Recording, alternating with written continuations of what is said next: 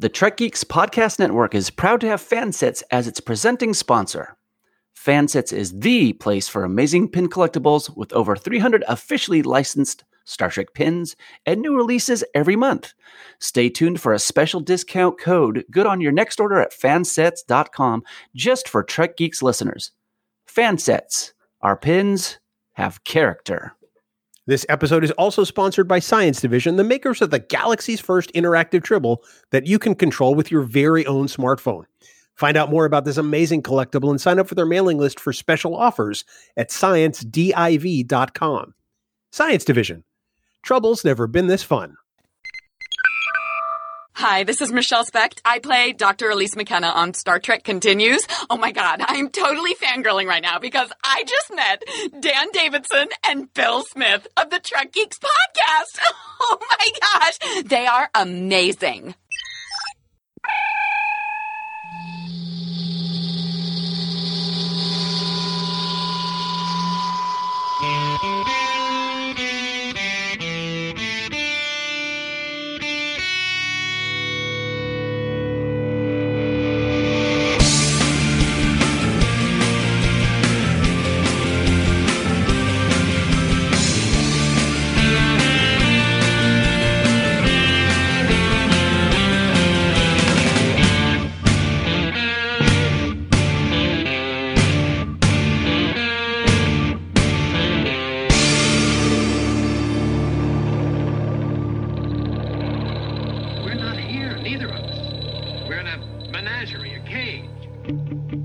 From the Bullpen Division at Podfleet Command, it's the biggest little show this side of the Alpha Quadrant, the flagship of the Trek Geeks Podcast Network.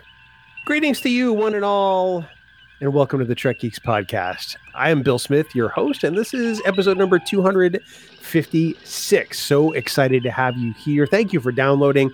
Thank you for being a part of what we do each and every week here at Trek Geeks.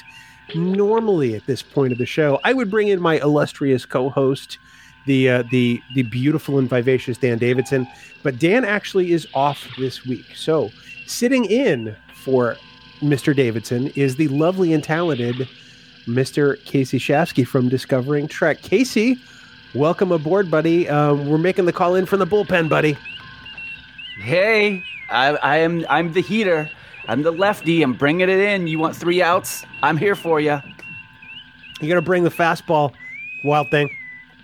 Hey, throw him the heater. I love Major League. The first time I saw that in the theater, I think I was one of 15 people in the theater, and I was the only one that was cheering the whole way, despite the fact it was the Cleveland Indians depicted in the movie. Oh, I hear you. Well, hey, good for you. I love that movie, too. It's like, where do you get awesome coming from the bullpen music like that? That's where it started. Joan Jett doing Wild Thing is not terrible. No, Joan Jett is a BADDDAZZZ. She's tough. And if you're going to get that song and you want to ramp it up a little bit, freshen it up, Joan Jett. Well, speaking of ramping it up, this week you and I are going to spend a little time considering Enterprise, since you've been doing that over on Discovering Trek. And we're going to continue our celebration of Enterprise 20 here on Trek Geeks with a look at Jonathan Archer, the character, which I'm pretty excited to do. We had to bump this last week due to all the developments from First Contact Day. So you get something that's in your wheelhouse for this discussion, Casey. You got to be pretty excited. I am, with Sarah and I talking about Enterprise, and right now we're in the first season. Having this opportunity to refresh myself on other seasons and aspects of, hey, our first captain going out there and digging it. And go like, all right, what was the stuff here? What made, J.A. the captain that I think a lot of us enjoyed? I think so, too. I think it's going to be good to review and reflect on some of these things. It's interesting to see where the character started and where it wound up, but we'll get into more of that as the show goes on. Now, normally, Casey, I would ask Dan to regale us with how people can get in touch with us. But if you feel able to the task, would you be so kind as to pull up the contact card and tell people how they can route us their feedback on how awesome a job you did sitting in for Dan? Oh, well, since you said it so nicely, I'll do that. We definitely want to hear from all of you. How can you contact us? Well, go to trekgeeks.com/contact. Email, voicemail, chat, tweet at us, anything. The Ravens haven't been working too well, so stay with those other 4. Also on Facebook, come find us at Camp Kittimer, the official Facebook group of the Trek Geeks Podcast Network on Facebook, the most positive Trek group. There's no trolling. There's no gatekeeping. Only people celebrating what they love about Trek. So remember, in Facebook, just search for Camp Kittimer. And we want to do a nice little thank you right now for our wonderful admins, Haley, Jackie, and Fark, for the amazing they do running the camp. Now, please remember that any comments or messages you leave us in any of these places may be used in a future episode. That's amazing. You actually made it through that almost as well as Dan does. And Dan doesn't do it very well. So it's interesting because, every now and then he's like, yeah, I made it through. And then all of a sudden he stumbles like 100 times. You can't celebrate before you've crossed the finish line on these. Yeah. You got to throw the touchdown before you win the Super Bowl. Woo! Woo!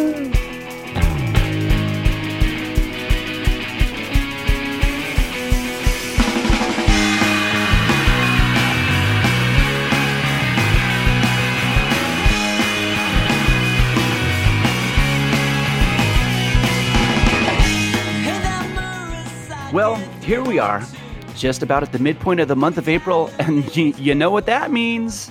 More pins from Fansets. Yes! I'm so excited. We always look forward to the 1st and the 15th of every month, and this month absolutely is no exception.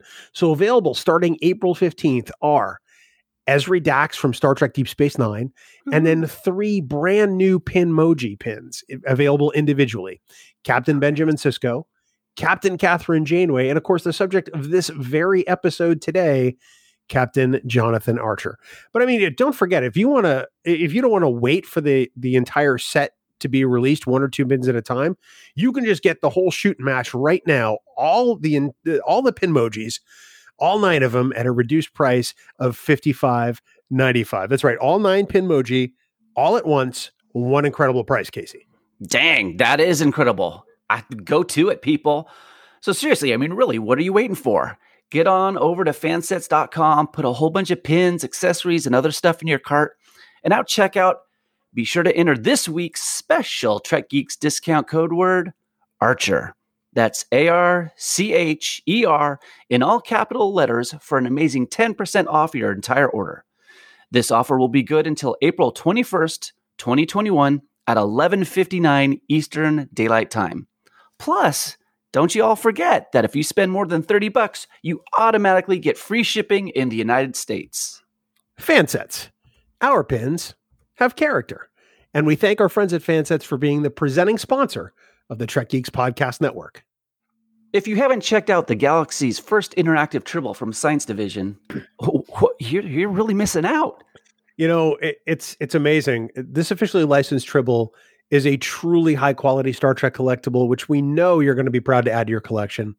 I have one. Dan has one. Casey, I'm sure you've got one kicking around there somewhere. And we truly love them. So much work and creativity went into creating this Tribble, right down to the softest fur you could possibly imagine. Plus, I mean, the sounds the Tribble makes, they are literally straight out of the original series.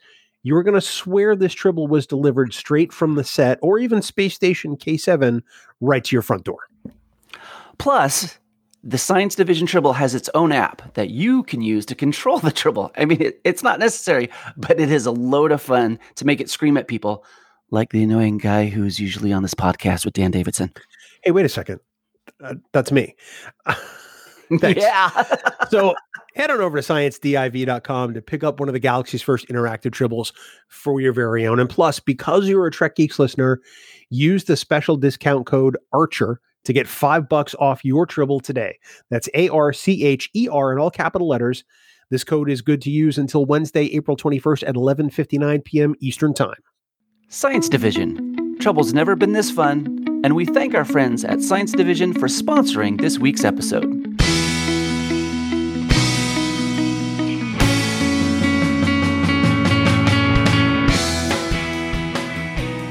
Now, Casey, this week we consider Starfleet's first captain of a starship, and that, of course, is Jonathan Archer, as played by the legendary, the amazing Scott Bakula for all 4 seasons of Star Trek Enterprise. When he was announced as the sort of the central figure of the series, how did you feel about Bakula being cast? I liked it, Bill. I really did. Having seen him in other stuff and, Quantum Leap, things like that. This is a guy who can really lead your show. He's a proven leading man. And there's just characteristics about him as a person, which I thought he brought to a majority of his characters, where that you buy into him. You buy that he is this character. So whether it's a real natural ability of acting or that he does it so well that you can't tell that he's acting, that when this was announced, I go, okay, let's give it a go. Open-minded. Sure. I think that Bakula brings a believability and a credibility to the role of Starfleet's first captain. If he were just the captain of the week, which I know he had no interest in, the next captain of the ship, I think it's a different thing. But for the first captain to sort of have that sort of wide-eyed, bold spirit, I think that Bakula was kind of the perfect casting in this sense. Plus, it's like you said, I mean, he's been the top of the call sheet before. He was on Quantum Leap for a number of years. It's a genre show, so he has some experience doing that, but he's a rock solid guy. When you put good material in front of Scott Bakula kills it. Absolutely. Yeah, absolutely. And I think what you're saying right there is very important. When you got good material in front of you, he elevates it to be, I think, very good. And then when the material isn't always wonderful, then I think he does the best possible. So I think that's very accurate. And there are many times in season 1 of Enterprise where I think that's true. You guys have run into this with some of the early episodes, which are rough, to be fair. Enterprise did not come out of the gate being like season 7 of Deep Space Nine or season 5 of Next Gen. Like every series, it had a rough start. Absolutely. And I think it would be very surprising if a Star Trek series didn't start out kind of rough. I mean, really, our first 2 seasons of DS9, not my favorite of that show. And others that, Voyager, everybody, there's the learning of not just we've written these characters down, but now seeing them alive and what the actors can do in these characters, change things, improve things. You start getting a history with the characters.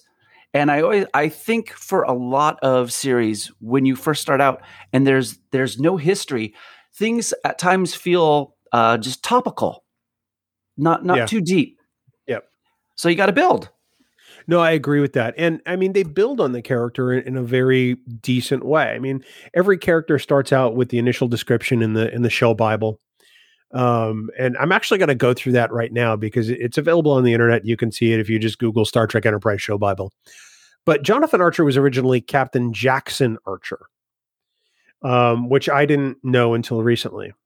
Because, of course, when this came on, a lot of this stuff wasn't really leaked to the internet then, but it's certainly available now. Early 40s, physical, intensely curious, born and raised an explorer by his father, an engineer who worked on the Warp 5 project. So far, so good. Unlike the captains in centuries to come, Archer exhibits a sense of wonder and excitement, as well as a little trepidation about the strange things he will encounter. He holds a grudge against the Vulcans, who he blames for impeding humanity's progress, but his science officer is Vulcan, and he's struggling to reconsider those preconceptions. Although he has a strong sense of duty, he's a bit of a renegade. He's not afraid to question orders or even disobey them if he feels in his gut that he's right. From what they describe there, aside from the whole, let's just call it Vulcan racism, that's really not a description that is unlike any of the other Starfleet captains we've seen today. Exactly. They've all disobeyed orders. They've all not been afraid to question them. They've all done what's right if they feel it in their gut, I think. You think that's fair? Yeah. Oh, absolutely. I mean, with you reading that, I was like, this is the captain for any series. Yeah. It's like, hey, kind of a renegade, but I'm going to go by my gut. It's like, right. Okay. We've seen that. Now, it's interesting to know that the three, we'll call them the three lead characters, because really Trip, T'Pol, and Archer get more screen time than just about everybody else for the most part. Mm-hmm. T'Pol was originally T'Pau, like T'Pau original series T'Pau, but they didn't want to pay the royalty for using that character for multiple seasons to the writer, so they changed it to T'Pol. Trip was originally Spike. I'm not making this up. I'm glad they made a change there.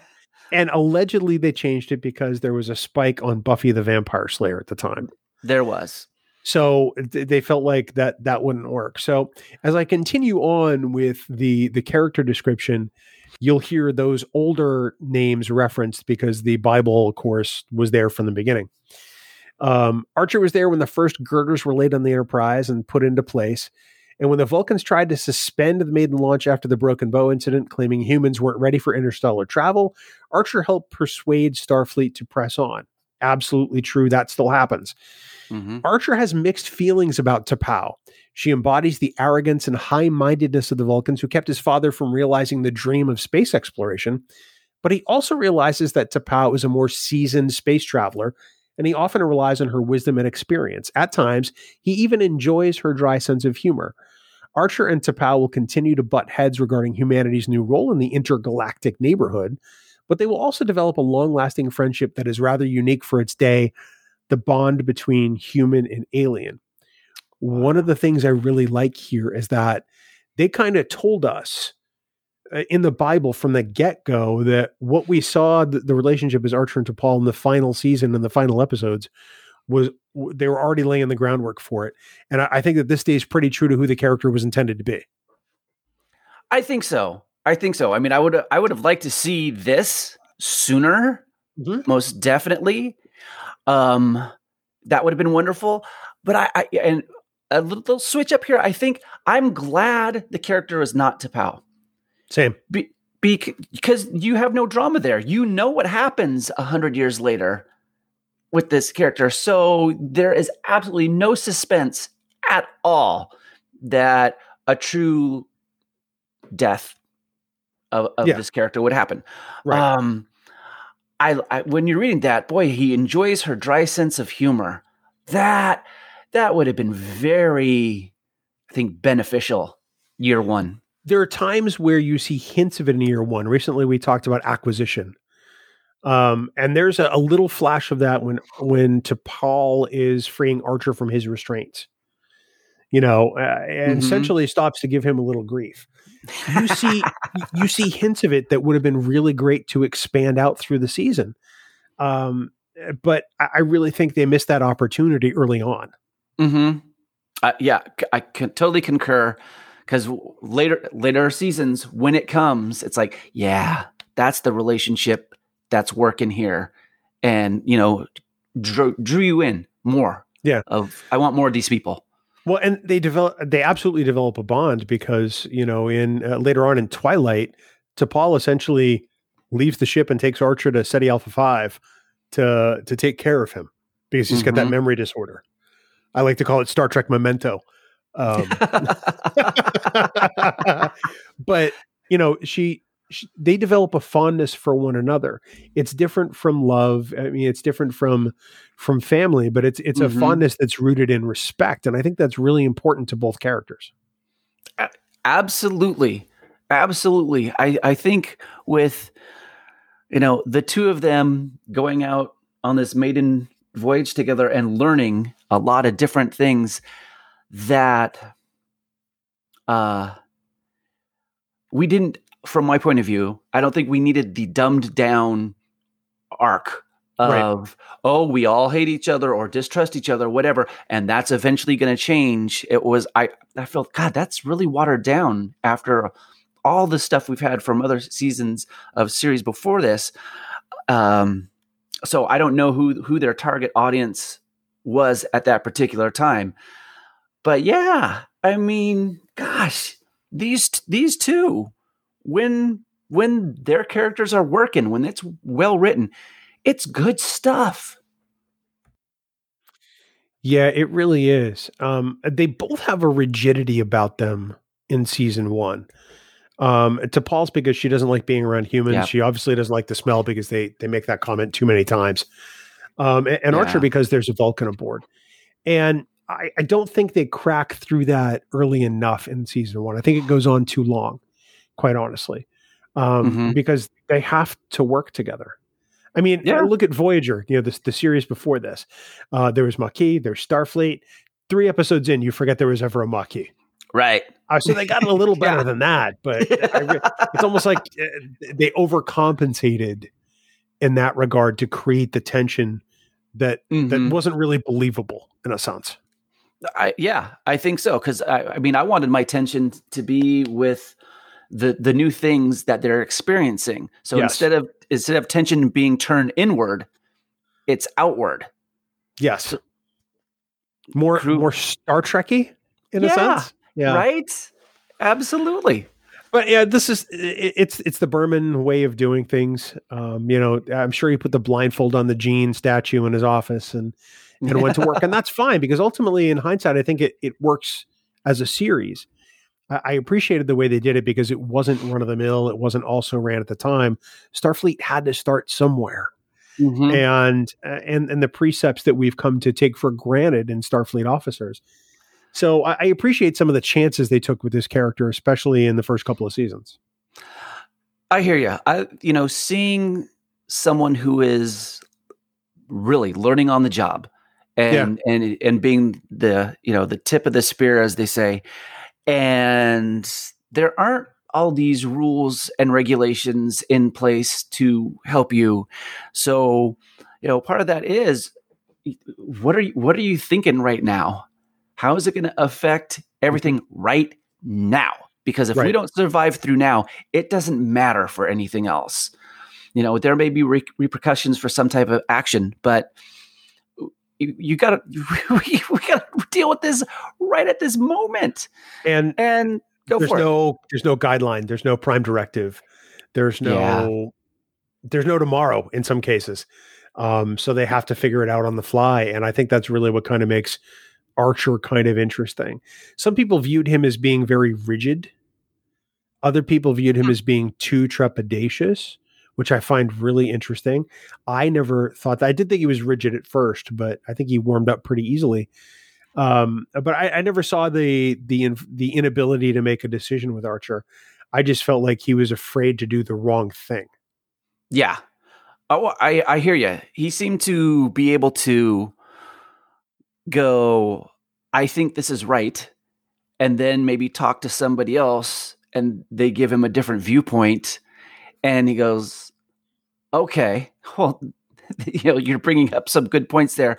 So on that of kind of like rigid with first decisions, but then when getting more information, an ability to, not flip-flop, but go, okay, hey, my first instinct or my first thinking on here wasn't fully complete. Right. So yeah, I always thought about that he was able to adapt and then adopt really easy. And I can see that. Yeah, good quality to have. I can see that. The character Bible also brings up Spike or Trip in much shorter detail. They go through a much longer explanation of his relationship with T'Pau than they really do with Spike. It's just a couple of sentences. Archer is something of a mentor to Spike, and although he enjoys Spike's unique sense of humor, he's also aware of what other people might think of his chief engineer. There are times when the captain has to keep him in line. That's it. Yeah. There's no talk of them having served together. There's no talk of the existing relationship. I have to believe that some of that came later as they were breaking some of the stories because they needed to create a friend for Archer. Mm-hmm. That makes sense because otherwise it almost sounds like he's babysitting. It really does, doesn't it? Yeah. It's like, okay, hey, this guy's a good engineer, but I have all these other responsibilities I'd be dealing with. And then on top of that, I'm kind of, shadowing this clown to make sure nothing happens. I got to keep this idiot in line. I didn't read the character entry for Spike. I probably should have, because I'm wondering how far off the mark that was. But that's another topic for another time. The last entry in the character Bible for Jonathan Archer says, the Kirks and Picards and Janeways will one day have the benefit of the captains who preceded them, but Jackson Archer is the prototype. He's making history with every light year. Because he knows his captain's logs will be studied for years to come, he keeps especially detailed reports. The logs themselves will be both personal and humorous. I think that one totally misses the mark. Yeah. Yeah. As I'm like, okay. I can see Archer being the prototype. Okay. Yes. I can see him being a pioneer with you so far. Yes. Especially detailed reports. Yeah, that's why nobody knows about the Ferengi or the Borg in the future, right? Yeah, that didn't happen. Yeah. Mm-hmm. Personal and humorous? No. That, and I was like going, what personal in the reports? It's like that you're a different person who's reading them. So great for you who wrote it. It goes to you. But if you're reading this and you've never, say it's 60, 70 years later, you've never met this Captain Archer, and you're reading something, and if it's personal and humorous, do you know it's humorous? Is it supposed to be sarcastic? Is this like you're questioning, what was this guy? Just tell me, give me the facts. Give me the facts of what's happening here. Yeah. Agreed. Boy. It's really kind of interesting. I think the closest they ever get to the personal and humorous is the time where they have to send the message back home to the school kids. And Trip complains because he has to talk about poop. Yeah. But that's the closest they ever get to that. And it's not even a captain's log. It's not even a captain's log. And when Archer is doing that one, he seems like super stressed out for a thing for fourth graders. Like, dude, you can record this it's digital files. You don't like it? Start again. And they do multiple times. Well, Trip ain't having it. He's like, I'm not going to be the poop engineer. I felt bad for that man. So I think, at least from my perspective, with the exception of that last bit, I think the backstory stays pretty true to who they intended Archer to be and who Scott Bakula wound up portraying. I do think that the Kirks and the Picards and the Janeways and the Siscos, because they left Sisko out, have the benefit of Archer's wisdom in being the pioneer. I can see little bits of each of those captains in Jonathan Archer. I can see Kirk in the way he just sort of takes these things on, sometimes with fists first. Mm-hmm. I can see the contemplative nature with Picard. I can see the way that he tries to bond the crew together like Janeway, and the way he approaches problems. And even with Sisko, there are times where Archer gets angry, and it's well deserved. And you've got to keep people in line. And I think that he touches all those bases. Absolutely. When you think about it, that's a well-rounded character who basically can really step into the show for us in certain things of, you know what? Yeah, at times I might react that way. Feelings first before thinking. Okay, we're out here all by ourselves. There's got to be some camaraderie going on and collegiality, or this is going to be an awful time out there. And yeah, every once in a while, the little swift kick in the butt of, hey, enough of that crud. This is what you got to do. And it's not a discussion. This isn't a democracy right here. I am the captain. Thank you. And I think that Archer straddles that line very well and knows when he has to operate on either side of it. I think that's one of the things I like about Archer very much. He's really good at building a team, because his team does work very well together. But when it comes down to it, and he needs to dress Trip down or whatever, it happens without hesitation. Archer's not afraid to put him back in line and to do it very squarely. I think that that's probably the thing that is most important, the most important quality Archer has as the Pioneer is he's still a little bit military in a way. Mm-hmm. Mm-hmm. Still very measured, still very metered. Well, you have to have a foundation. The foundation has to be stable because everything else that they're doing, there is no foundation. Everything's coming in new. So, you have to have your hub, your rock, whatever you want to call it, that you know how this person's going to act, and you know how this person is going to expect you to behave or act. So you take out one less complication for everything else that's coming at you. You really do. We've talked a little bit about his relationship with T'Pol and with Trip. But I mean, clearly he has a unique relationship with each of the characters. I really love the relationship that Archer has with Hoshi, even if he does kind of gaslight her to get her on board. Oh, he totally strong-armed her. To get her on board. Absolutely. I mean, she was going to come aboard. We knew Linda Park was Hoshi, and she was going to be the communications officer. But he essentially set her up in a situation where she was going to be so curious that she had to come aboard. I like the relationship they have. I like how green she is and how seasoned he is. I like it when at times he's got to tell her to snap out of it. Mm-hmm. That's a relationship I really value on that bridge crew. I hear what you're saying on that, because when you see those two, I think that encapsulates for a lot of people different aspects of themselves, one person, but represented by two. And besides, we're seeing new things and new peoples and new cultures and all that, how long does the excitement stay?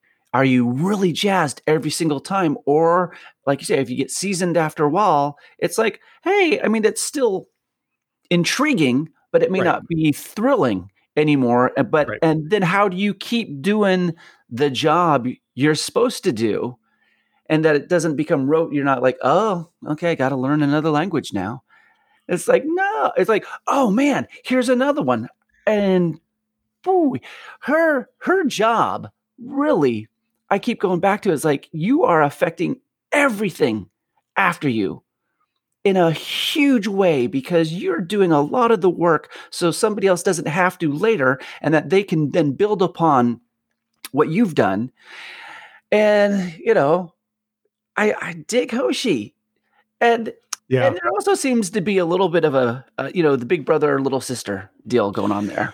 I think there's a lot of that. And I think that's why I like it so much. I mean, it's more than just superior officer and subordinate. There's a humanity at the core of the relationship that says, we've had this relationship before. I knew you before you got to my ship. I trust you. That's why you're here. And I really appreciate that sort of brother-sister interplay that they seem to give off at times. I really also like the uncomfortable relationship that Archer has with Reed, because I think Archer likes it that way. I think he likes making Reed stumble over his words and a little uncomfortable, because Malcolm is very rigid and put together. He's very British in that sense. He's the armory officer. He's yes, Captain. And I think that Archer likes that Malcolm is just so tightly wound, because deep down inside, I think Archer wants to mess with him. Oh, most definitely. Because it'd go, all I have to do is just a tiny little push to push this dude. And you can just laugh internally. And we know people like that, where everything has to be in its place at all times, and this and this and this and this. And it's like, you just move that pen to the edge of the table and wait for them to see it. It's like, what are you doing? So yeah, there's a good amount of, I think, little play there that he wants to do. I think so. I mean, that's a relationship that becomes increasingly comfortable over time. But there are times where Malcolm is just not sure how to act around Archer. It's very prevalent in season 1. I like it. I'm there for it. But I like it when Archer makes Malcolm slightly uncomfortable because I think we get better Malcolm. Yeah, well, absolutely. Then there's more to that character. Yeah. If everybody's treated the same or has the same type of reaction with each other, there's no drama there. Exactly. I wish they had done more between Archer and Mayweather. Yeah. There's the scene, in the episode where Mayweather goes back to his family's freighter ship. Freighter. And was the Fortunate? Is the Fortunate Son episode? Well, he talks about his family in that one. There's whatever the episode is. Somebody's going to at me, and that's fine. I don't remember the episode name off the top of my head. That's cool. But Malcolm comes back to the ship, and he has a great conversation with Archer, and they develop kind of a rapport. They understand each other a little more, and that I think we needed more of those moments between the captain and the helmsman, who is looking to him for guidance and inspiration, and as a mentor. I really think there was a great opportunity for a mentor-mentee relationship there that ultimately just didn't happen. And that's really my biggest disappointment between those two characters. Yeah, I hear you. I mean, Travis is a very knowledgeable character, very emotional, but emotionally controlled. But it's like when there's certain things coming on, he's like, no, that's BS, or we need to do this. And I found that refreshing to have a character like that. And yeah, if there was supposed to be some mentor-mentee type deal, I didn't really see that happen. And I, wanted more Mayweather through everything. Ultimately, yeah. And then lastly, I mean, I really like the relationship that Archer has with Phlox, because even though they're very different characters, it reminds me a lot of the relationship that Kirk has with Bones. I hear you. Phlox is his own. I'm going to experience every dang thing possible. I'm going to enjoy it, even if it maybe isn't fully enjoyable, but I'm learning something new, and is just this kid in a candy store every single moment. Yes. Yes, he's like V'ger in a sense. He wants to observe all that's observable and learn all that's knowable. Or even Nomad, or, one of those robotic probes that inspired the other one. But I appreciate the honesty that exists between those two characters. I appreciate the trust, and it's another alien relationship that Archer kind of has to get used to and power through. It helps him, I think, in preparing to deal with some of these new races that they're encountering. I think that if he doesn't have a good relationship with Phlox, there's no way he can be a captain of the Enterprise. Well, absolutely. I mean, think about it. Archer just storms into Phlox's surgery room like, hey, don't worry about my germs. I'm just coming in here. I want to see what's going on. First episode. And then just, ding, ding, ding on the window of like, hey, you coming with me. We're going on an adventure. Let's roll. Yeah. and Phlox is pliable in that way of like, well, yeah, okay, because I want to check out new stuff. Sure, we got a gig to see things. I'm with you. Let's roll. Phlox isn't afraid to stand up to him either, which is the other thing I really appreciate. For as much as they are all pioneers, I think that I see a lot of the other chief medical officers in Phlox as well. And I think that that's really what makes both Bakula and Billingsley just really work very well together on screen. Yep. I concur with you. I mean, I don't know much more I could add to that, but you're nailing it. So getting back to Scott Bakula a little bit, we talked about the qualities he brings to the role. He does have this gravitas that's entirely believable as the captain of Star Trek. We mentioned that he's got experience as a series lead, but here's the one that really kind of made me just go, huh? So Rick Berman and Brandon Braga, the two executive producers and creators of Enterprise, later Star Trek Enterprise, wanted, quote, a down-to-earth Harrison Ford kind of guy, end quote. Did they get that? Because I don't see Harrison Ford. No, I don't either.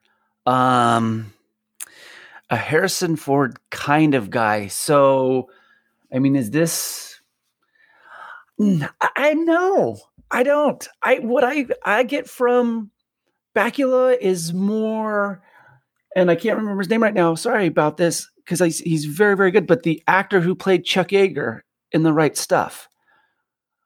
I'm looking it up right now. Okay, and there's just a trueness to that actor, and something where you go, all right, there's some presence there, not an overwhelming, but somebody you go, I'd like that guy, I'd follow that guy. Sam Shepard. Oh, Sam Shepard, love him in The Right Stuff. Yeah, he's fantastic. So yeah, I don't know if we got what they wanted right there. I kind of get the sense they wanted an everyday man, and I don't get that when I look at Harrison Ford. Not even when he plays Indiana Jones.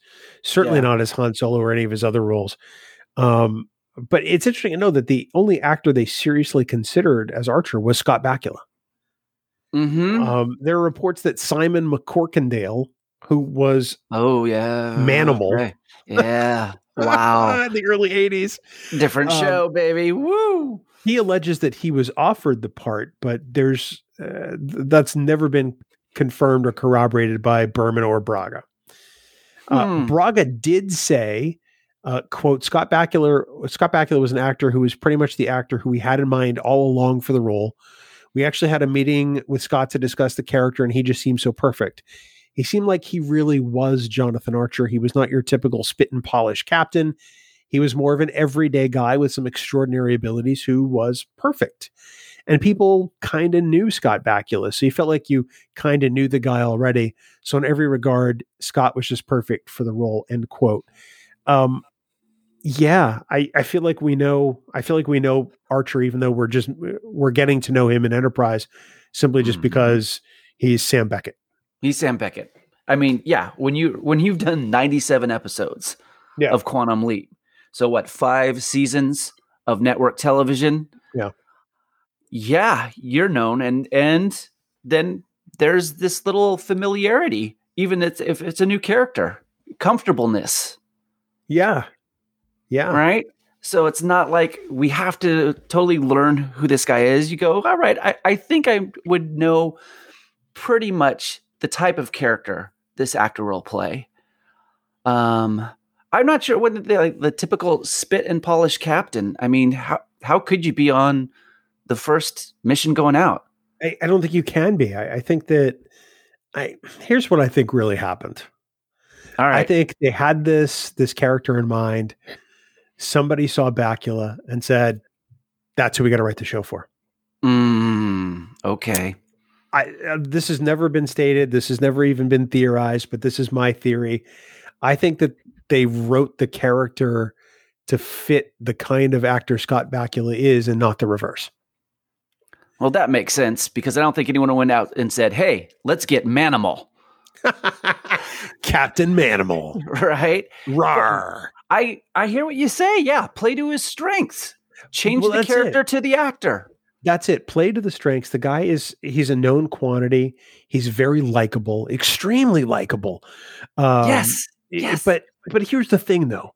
So he wasn't extremely likable to everybody because Enterprise almost didn't get a 4th season because the network wanted Bakula dumped as Archer. Wow. UPN wanted Bakula gone, and Berman refused. Good for Berman. So they thought changing the captain was going to fix all the issues, the story issues, and the ratings, and whatever else. But honestly, Bakula was what was keeping it where it was, in my opinion, because he's that solid. That I think would have been a huge death blow. You change the captain like that, and then if you're really not changing like the writing staff and the producing structure, it doesn't matter. This is like changing T'Pol's costume. Yeah, doesn't matter. It's It like, doesn't matter. oh, okay, it was that, funky brown, white type of thing, all that stuff. Oh, now it's red, or okay, now it's blue. Doesn't matter. Doesn't matter. Ooh. It's Man. now it doesn't hurt that, at the time when they got their 4th season renewal, there was a regime change, and somebody who liked Enterprise and Bakula very much essentially said, no, we're keeping him. But it's interesting that the network just didn't want to press on with Bakula, even though, he's a proven quality. This kind of really doesn't make sense to me, because it's like you're doing a hard restart. The first 2 years don't matter, because now you have another captain that has to build all these relationships all over again. And guess what? We've seen that. Because it's not like they can promote a character on the show to be captain. Porthos. Captain Porthos. Captain. I would watch that show. Wouldn't it be cool? They just go around in circles. So Kurtzman is really missing an opportunity here, because what I want in my life is Star Trek Porthos. This could be an animated show. That would be at least a short trek, which would be so cool. Porthos, the space exploring dog. I like it. You see, they did, a night in sickbay on Enterprise. They should have done a day in the life of Porthos and shot the entire episode from Porthos's point of view, as he roams the ship. I think all that would have been great. Shoes and pant legs, and that's it. And the camera tilting up from the floor, looking up at everything, looking up for cheese, going, "Why are you so stingy with the cheese? Come on." I think this is my largest criticism of Archer, is that he just was really stingy on the cheese. You brought a dog to outer space. There's no trees. There's no grass. It's all metal. It can't be wonderful. There's no new smells. This dog's got to be bored out of its mind. Give the dog as much cheese as it wants. Can you imagine being the poor yeoman on that ship that has to clean up after Porthos? Ding dong. Urine specimen, deck 5. Turbo lit 4. Bring the paper towels. Clean up on deck C, section 31. Yeah.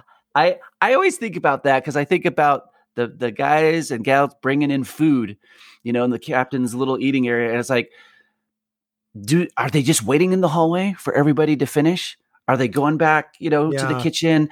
Or is it they go, hey, as soon as you finished putting the food down, hang out for a little bit, and if everything's fine, all right, then you got to go and you're on poop patrol. Yeah. Who knows? Or Dan patrol. Did I say that aloud? Miss you, buddy. So we've talked about the reasons why we like Archer. We like his optimism. We like his flexibility. We love the fact that he learns from his mistakes. But I think one of the qualities that truly sets him apart is his warmth. Yes. There's an innate compassion and empathy in Jonathan Archer that we don't necessarily see all the time in James T. Kirk, or maybe early TNG Jean-Luc Picard, and certainly not Ben Sisko all the time. But there's a real ability to take a step back that Archer has and to feel. And I think that's really what makes this particular Star Trek captain the most different of all of them. Absolutely. I mean, you think about it, just talking about a dog. He brings a living creature with him that besides all the humans and or aliens on the ship, this creature depends on him all the time. So you not only have the crew you're looking out for, but you have this other entity.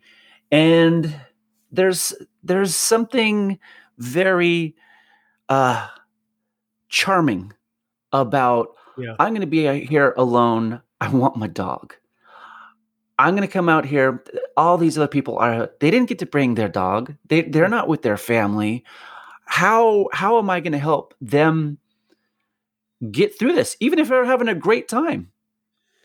Captain's discretion. He wants his dog. He's bringing the dog.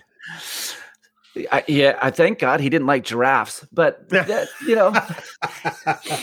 Enterprise is too small a ship for that. They don't even have a cargo bay big enough for that. But and I think the warmth you're talking about, Bill, also comes because that's Bakula to me. And everything else I've seen him in, he does he's done over basically 350 hours or episodes of network television. Okay. That's amazing. So the guy can do it. But I checked it out on IMDb, and a lot of his guest roles were on. So Murphy Brown, Designing Women, State of the Union was a Tracy Ullman show, New Adventures of Old Christine, Desperate Housewives. And I go, what do all these shows have in common? Well, they're led by really strong female characters. Yeah. And he goes in there and he keeps getting the gigs. So he does a good job and, has that warmth as an actor and a character. And this goes to then one of my beefs with the show is with him having done all these things with strong female characters, did he have behind the scenes talks of beefing up the roles for Hoshi or T'Pol? And that because he worked with Tracy Ullman, Julia Dreyfus, Candice Bergen. I mean, Dixie Carter, J Smart, Desperate Housewives. He's on that for a while. So he's used to working with shows that women can lead these shows. Not a problem. And he's got to be wonderful to work with he keeps getting asked back. Well, and if you think of some of these panels that happen with some of the other actors from Enterprise, there is, it's not like faint praise of Scott Bakula. Everybody sings his praises pretty universally and talks about how much they love Scott. It's not a shock to me that the guy seems to be who everybody thinks he is. I'm going to go so far as to say, I don't think the character of Archer works nearly as well if somebody other than Scott Bakula gets cast. I just don't think it's the same character. I think you're dead on. I mean, said it earlier, I think you're very, very dead on that. Hey, let's make this character more like Scott, as opposed to then let's form Scott into the character. Yeah. Yeah. So do you have any particular favorite Archer episodes that come to mind? I've really only got a couple. And it's because I love them like as much as I like in part of my like all-time favorite Star Trek episodes. But do you have any that you want me to go first? You go first on this so I can think. I think that Twilight is one of Star Trek's best hours. And it's good because of Jolene Blalock, and it's good because of Scott Bakula. Scott Bakula delivers one of his best performances as Archer, one of his best performances on television in this episode, and it's just so believable, and so you feel everything that Archer's feeling. I really like Broken Bow. As a premiere, it sets a tone, and that tone is set from Captain Archer right on down. For me, that really works. I'm a big. This is going to earn me some ats on Twitter. I really like These Are the Voyages from the Archer perspective. Okay, if you look at where that character goes to and what his end game is in that episode, no pun intended, I really like what that means for Archer. So in that sense, I like that episode for the character. But what's the Western episode? Oh God, the name there's 2 episodes that blanked on the name. But North Star. That's without looking it up. I love that episode for Archer too, because I mean, I love Westerns. So, and he gets to have a little fun and chew some scenery. So those are kind of my favorite Archer outings. What about you? Okay. Well, I want talking about the Western. Yeah. Archer's Gary Cooper. Yeah. Oh, yeah, absolutely is. That's perfect. It's perfect. So he's Gary Cooper. He's not Harrison Ford. That just goes into my head about a bunch of other stuff. Like, okay, that works. As I think like Azadi Prime, where Archer basically gives the speech of, hey, this is a one-way mission. I know it. I'm going to do it. Once all this crud is done, y'all get back to what we're supposed to be doing, exploring, meeting new people, do all this, saying in his own way, I'm damn proud of all of you. You're a great crew. So that one sticks with me. And then, favorite episode of it's Archer / Bakula, where these are the voyages where what you said, because I think Bakula carried himself off very well for what I consider his finale being hijacked from him. Yeah. And to give the performance that he did, while probably not, I don't know his emotional state at the time, but I'd be ticked off about that. And rightfully so. And he still brings it, and he stays professional. So that one is where it blurs the line for me, where I hear you, where his character has come from, where he is, where he may go into the future. Aspects of that episode are great, and the rest, blah. That hug with T'Pol at the end is everything. Right. It tells you everything you need to know about where Jonathan Archer has come to in his life. You wouldn't see Kirk do that. No. You're not going to see Picard do that aboard the Enterprise. Yeah. It's not going to happen. But this tells you about what's important to Archer. Absolutely. And she doesn't recoil. No, she doesn't. Right? It does not. There's no complaint about scent or any of that BS. It's just like, yeah, these two now are really close, and that's the charmingness of Bakula Archer, where it's like, why so late in the game? Bring this sooner, baby. Bring this sooner, because the guy is incredibly likable, and that character can be incredibly likable as well. And I think, this show would get more respect. Would have gotten maybe another season or two. I think so, but I think that it's because of those qualities now that so many people have discovered Enterprise and are watching it and rewatching it to the point where I think that people genuinely love Enterprise in a way that they didn't realize back 20 years ago.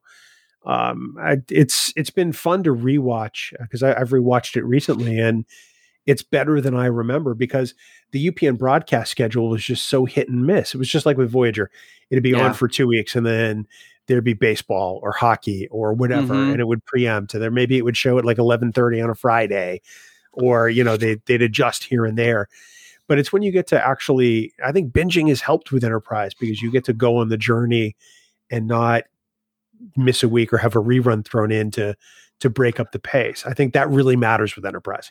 I would agree, because it being so, episodic in certain things, after we had DS9, after we had Voyagers, things with big arcs, and then not having them, to be able to binge, it's fresher. It's in your head. There's little things like we're going through season 1 right now on Discovering Enterprise, but there's like little tidbits of, Forrest saying, hey, thanks for the report on the comet. That was kind of cool. And I go, oh, that was from last episode. So there's these little references that start to build. You're like, okay, we're building the world around here, and it's all connected, and it will all matter. And it won't be, hey, we got the ship kicked out of us, last week, but the ship's fine again. No, it's stuff that'll build. Well, you know what else builds, Casey? That is your love of the band 5 Year Mission when you listen to them for copious amounts of time. Hell yeah. I'm a huge 5 Year Mission fan. I know you love the band, you love their music, but we want everyone out there to head to 5yearmission.net, get all of their albums. Seriously, year 1, 2, 3, 4, Spock's Brain, Trouble with Tribbles. Get those CDs shipped to your house because physical media is key. And just listen to the band. They're every bit of music you hear on Trek Geeks. We've come to love them. And of course, they have a very smartly named podcast on the Trek Geeks Podcast Network. It's 5 Year Mission, the podcast. Yeah. Hard to believe that it took a team of people in a room 5 weeks to come up with that name. But it did. And it works.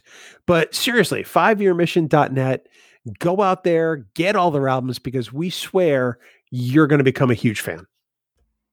Oh, I would agree. Bill, like Dan watches all these weird alternate universe episodes of Trek, and he sees some pretty interesting stuff related to 5 Year Mission. Yeah. Now, while I didn't see that this week, I will admit I did see something similar. In fact, the other night I saw this episode about a brilliant scientist who downloads his consciousness into data, much like the regular co-host of this show.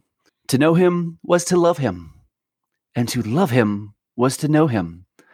Those who knew him loved him, while those who did not know him loved him from afar. And I'm talking, of course, about the second season Next Gen episode, The Schizoid Dan. Wow. You're welcome. Well, what we didn't, you can throw money at me. We didn't get a Farkism. We did at least get a Danism. And this is what happens when we let anybody in that chair. Hey, I figured switch it up a little bit, see what's going on, and, throw some love towards Danny boy.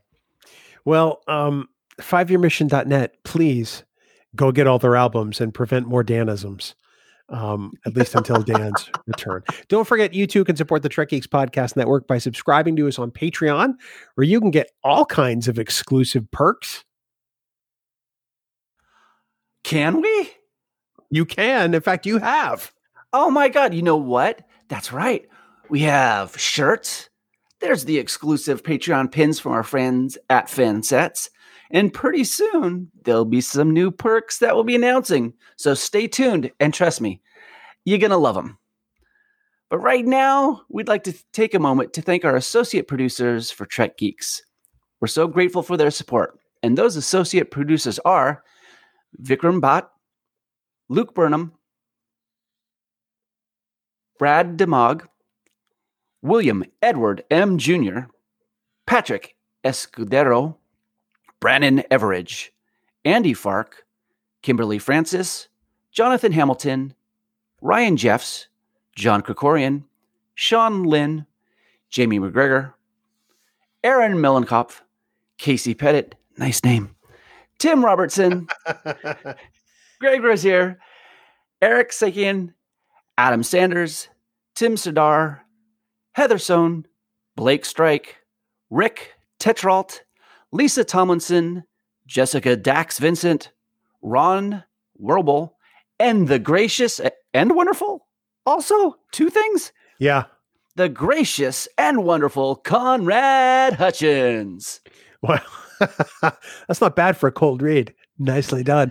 We also want to thank our Trek Geeks producers for their support. They are Mike Bovia, Chaz Bradshaw, Kyle Castillo, Peter Craig, Craig Ewing, Jackie and Chris Hackney, Kimberly Hartman, David Hood, Leonel Marchand, Rick Mason, Matt McGonigal, Jim McMahon, Darren Metcalf, Charlie Mulvey, Sean O'Halloran, Jamie Rogers, some idiot named Casey Shafsky, Chris Trabuzio, Ken Tripp, Christina Werther, and the lovely and talented Jess Fashon. Casey, the senior producer of Trek Geeks, is the frequently fantastic Jude Tatman. Jude is the dude, man. Absolutely. Hey, you know what? You too can become producer on the Trek Geeks Network. And it's so easy to do.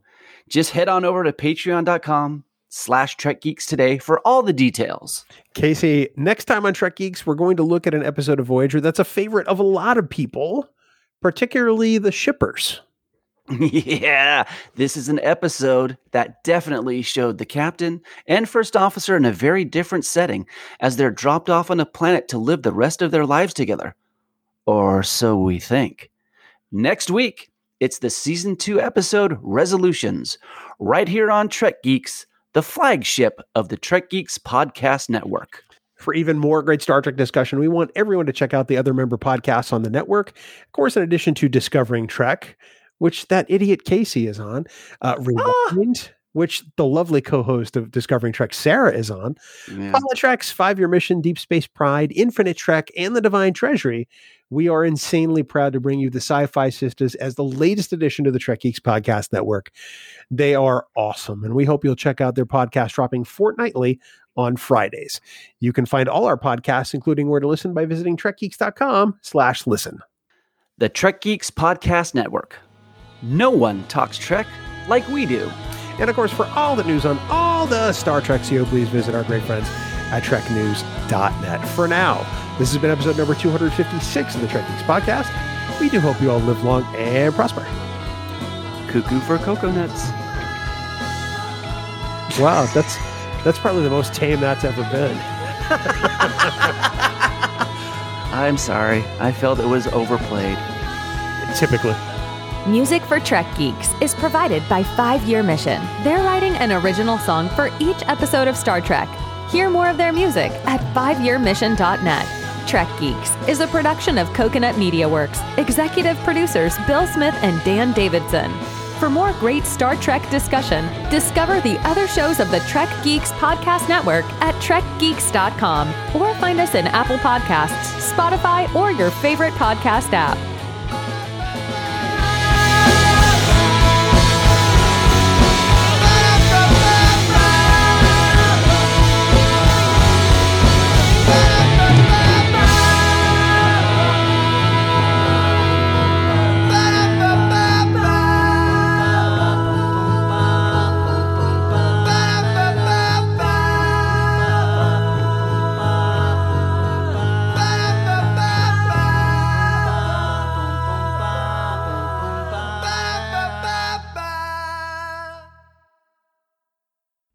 Bing bong.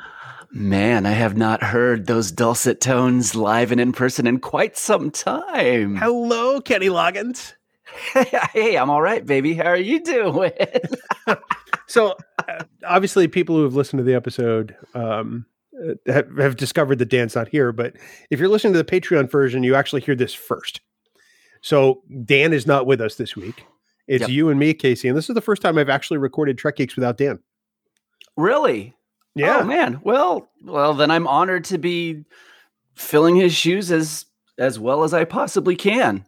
Can't replace the man, but no one could. And we typically take a week off in a situation like that. But Dan was like, "No, you guys really should just do the episode."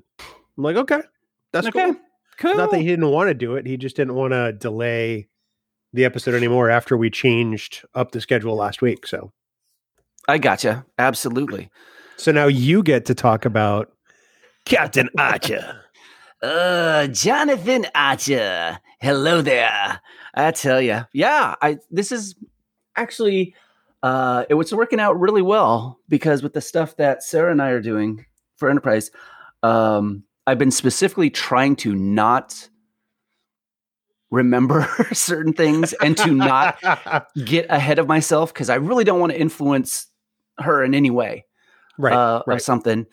And then for myself, I don't want to do that either. And boy, this was like, oh, all right. I have an excuse now. I have a reason where I can check out some other things and revisit the Arch. The Archman? The Arch Nemesis? The Archster. So, and now you have seen Enterprise all the way through before, right? Yes. Yeah. Just a level set for people listening. Yeah. The original run. Whenever and whatever syndication, I think it was channel 44 here. KBHK channel 12, which is really channel 44, and so that made no sense. Well, in Boston, it was UPN 38, which was really channel 12 on a lot of cable systems. So right? Like, where are you? What am I watching? But yeah, I'm jazzed. Yeah, this is pretty awesome. Now, for those who aren't familiar with your dulcet tones, you co-hosted Discovering Trek with us to do Lower Decks, and then both you and Sarah, and then you both stayed on and took over the reins of Discovering Trek to do Enterprise. Sarah, who's never seen it before, you who have, and you've kind of been really just leeching off us the last several years. Well, how am I going to get free drinks at Vegas if I don't do this stuff and then proclaim loudly, I love doing it. This is the best thing ever midweek I would ever want to do on the entire planet. Liar. People have heard you on Trek Geeks before, though, because you play a bit of a role in episode 100. Our journey to Star Trek continues, and then we did the lost audio from Kingsland episode last year. I think it was you were at least 40 minutes of that episode, I think. God, just because you wouldn't shut the hell up. But you were one of the producers of the acclaimed web series Star Trek Continues. Correct. I was a producer and I was the unit production manager for a majority of the episodes until it had been 3 years where I'd used all my vacation time filming and was wiped out. I was like, yeah, I'm done doing all this other stuff, but I will continue being a producer and that. So yeah, and that's where, got to meet you crazy knuckleheads down in Georgia at the Jingles sets. and Short Bus. Jingles and Short Bus. It's really kind of amazing to think that was just like 5.5 years ago. It is, isn't it? Time really has had no meaning for a while. Nothing. It's like all I really can tell is by when I'm hungry. And then is it light out or is it dark out? Yeah. And then it's like, what day is it? I don't know. It's for people who can't see you, because obviously we don't record the video during these things. You have now these flowing locks, and you look like, as I've said on Discovering Trek before, the love child of Kenny Loggins and Kenny Rogers. Well, yeah. I just kind of made the decision at the beginning of lockdown. I told my wife, I'm done cutting my hair until, this is over. And then about 6 months in, I said, I think I'm just done cutting my hair. and I said, and anytime if you bring it up of like, hey, how about getting a little trim or something, I'm going to go 3 months longer without getting a haircut. But yet you've been trimming your beard. Absolutely. Because that annoys the hell out of me. Because you didn't want to look like 70-year-old ZZ Top. Give me all your loving, all your hugs and kisses too. Yeah. There had to be some type of trade-off. I mean, it. You can go full beard or the Fu Manchu or just the mustache or just the, as I call it, the oatmeal catcher under the lip type thing. But there's got to be some type of trade-off. I had a beard for a good chunk of the winter. It's really the first time I'd ever really grown my beard out because I said, you know what, screw it. I really don't care. I'm not going anywhere. The first 3 months of the pandemic, I didn't have a haircut, so I felt like really shaggy. But it got worse because you can see the grays really growing at my temple, and you can see it when my hair gets long. And it was annoying me because all I could see were the two gray spots here and here at my temples. So the only reason I keep my hair cut short, Casey, is so that I don't see the gray. Oh man, you could embrace it like this. When I met you, your hair was brown. Right? I know. This is what knowing us has done to you. Oh my God. You guys have aged me so much. My sciatica is killing me, and I don't even know what a sciatica is. You had that removed. Did I? Okay. Back in the war. I hope it got me some money. Like they found me in a tub somewhere full of ice and just said, "Oh, hey, there's $5,000 on the table." So I just finished watching Justified. All 6 seasons. I'd seen seasons 1 through 4 like multiple times, and I would get distracted, or there'd be a bright shiny thing, and I get distracted away from seasons 5 and 6. But there's an episode in season 4, I think it is, where one of the characters essentially, gets incapacitated, wakes up in a bathtub, and is told both his kidneys are gone. He's not the brightest bulb in the drawer. They're not gone. Oh, okay. But when you said that, immediately all I could think of was you as Dewey Crow from Justified, because you're not that bright either. Well, it's been fun co-hosting this segment of Trek Geeks. Good night, folks. See, when I take that shot with Dan, he just has no response. That's probably the best response I've had in years. You're going to keep me on my toes. Oh, well, yeah. I mean, it's point counterpoint. Having an older brother, it's like if you're not ready with the retort right away, then there's nothing. Because it used to be he's 6 years older than me, so we'd be walking down the hallway to our room or something, and he'd just like shove me against the wall. I'm like, what the hell? So I kind of let that go off for a while, and then he'd do it again. And one time I just turned around and just nailed him in the nuts.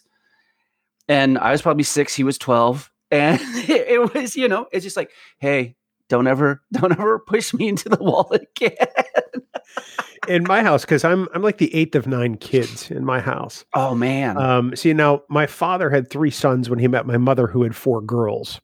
Okay. And then they got married in 67. I was born in 1969 and my younger sister in 72.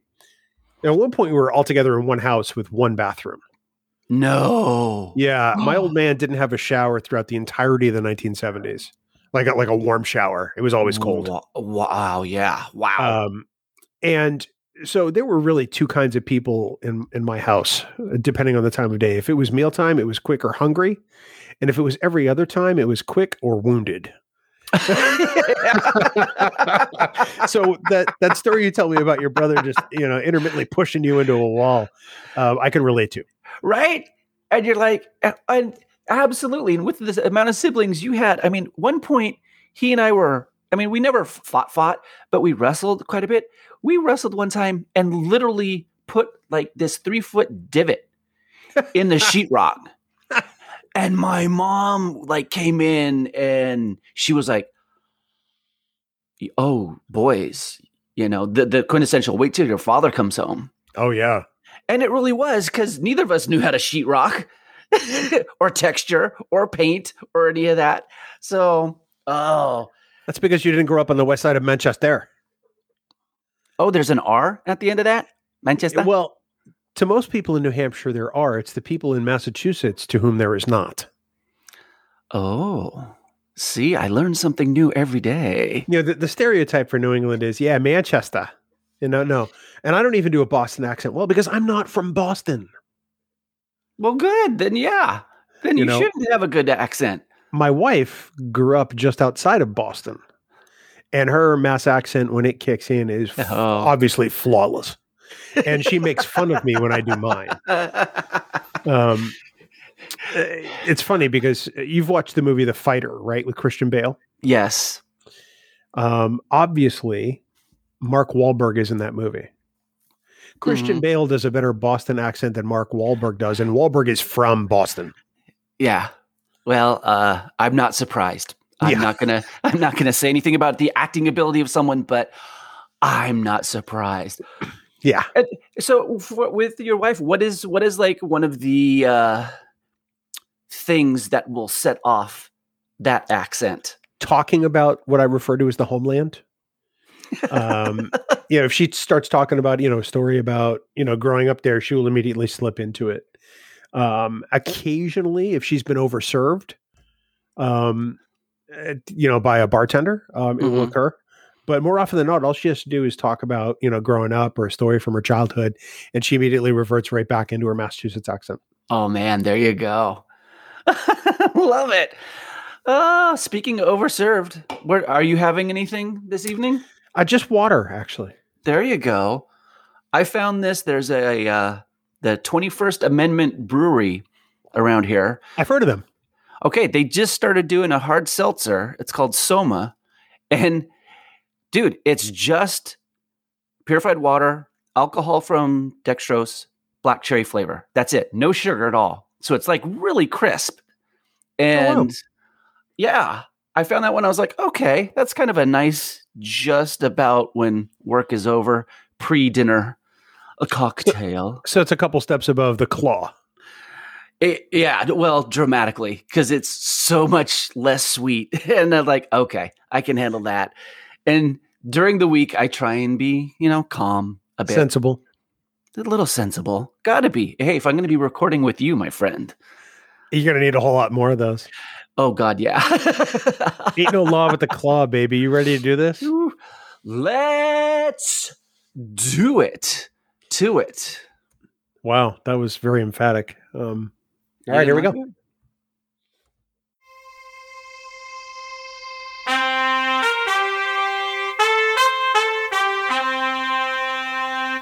Coconut.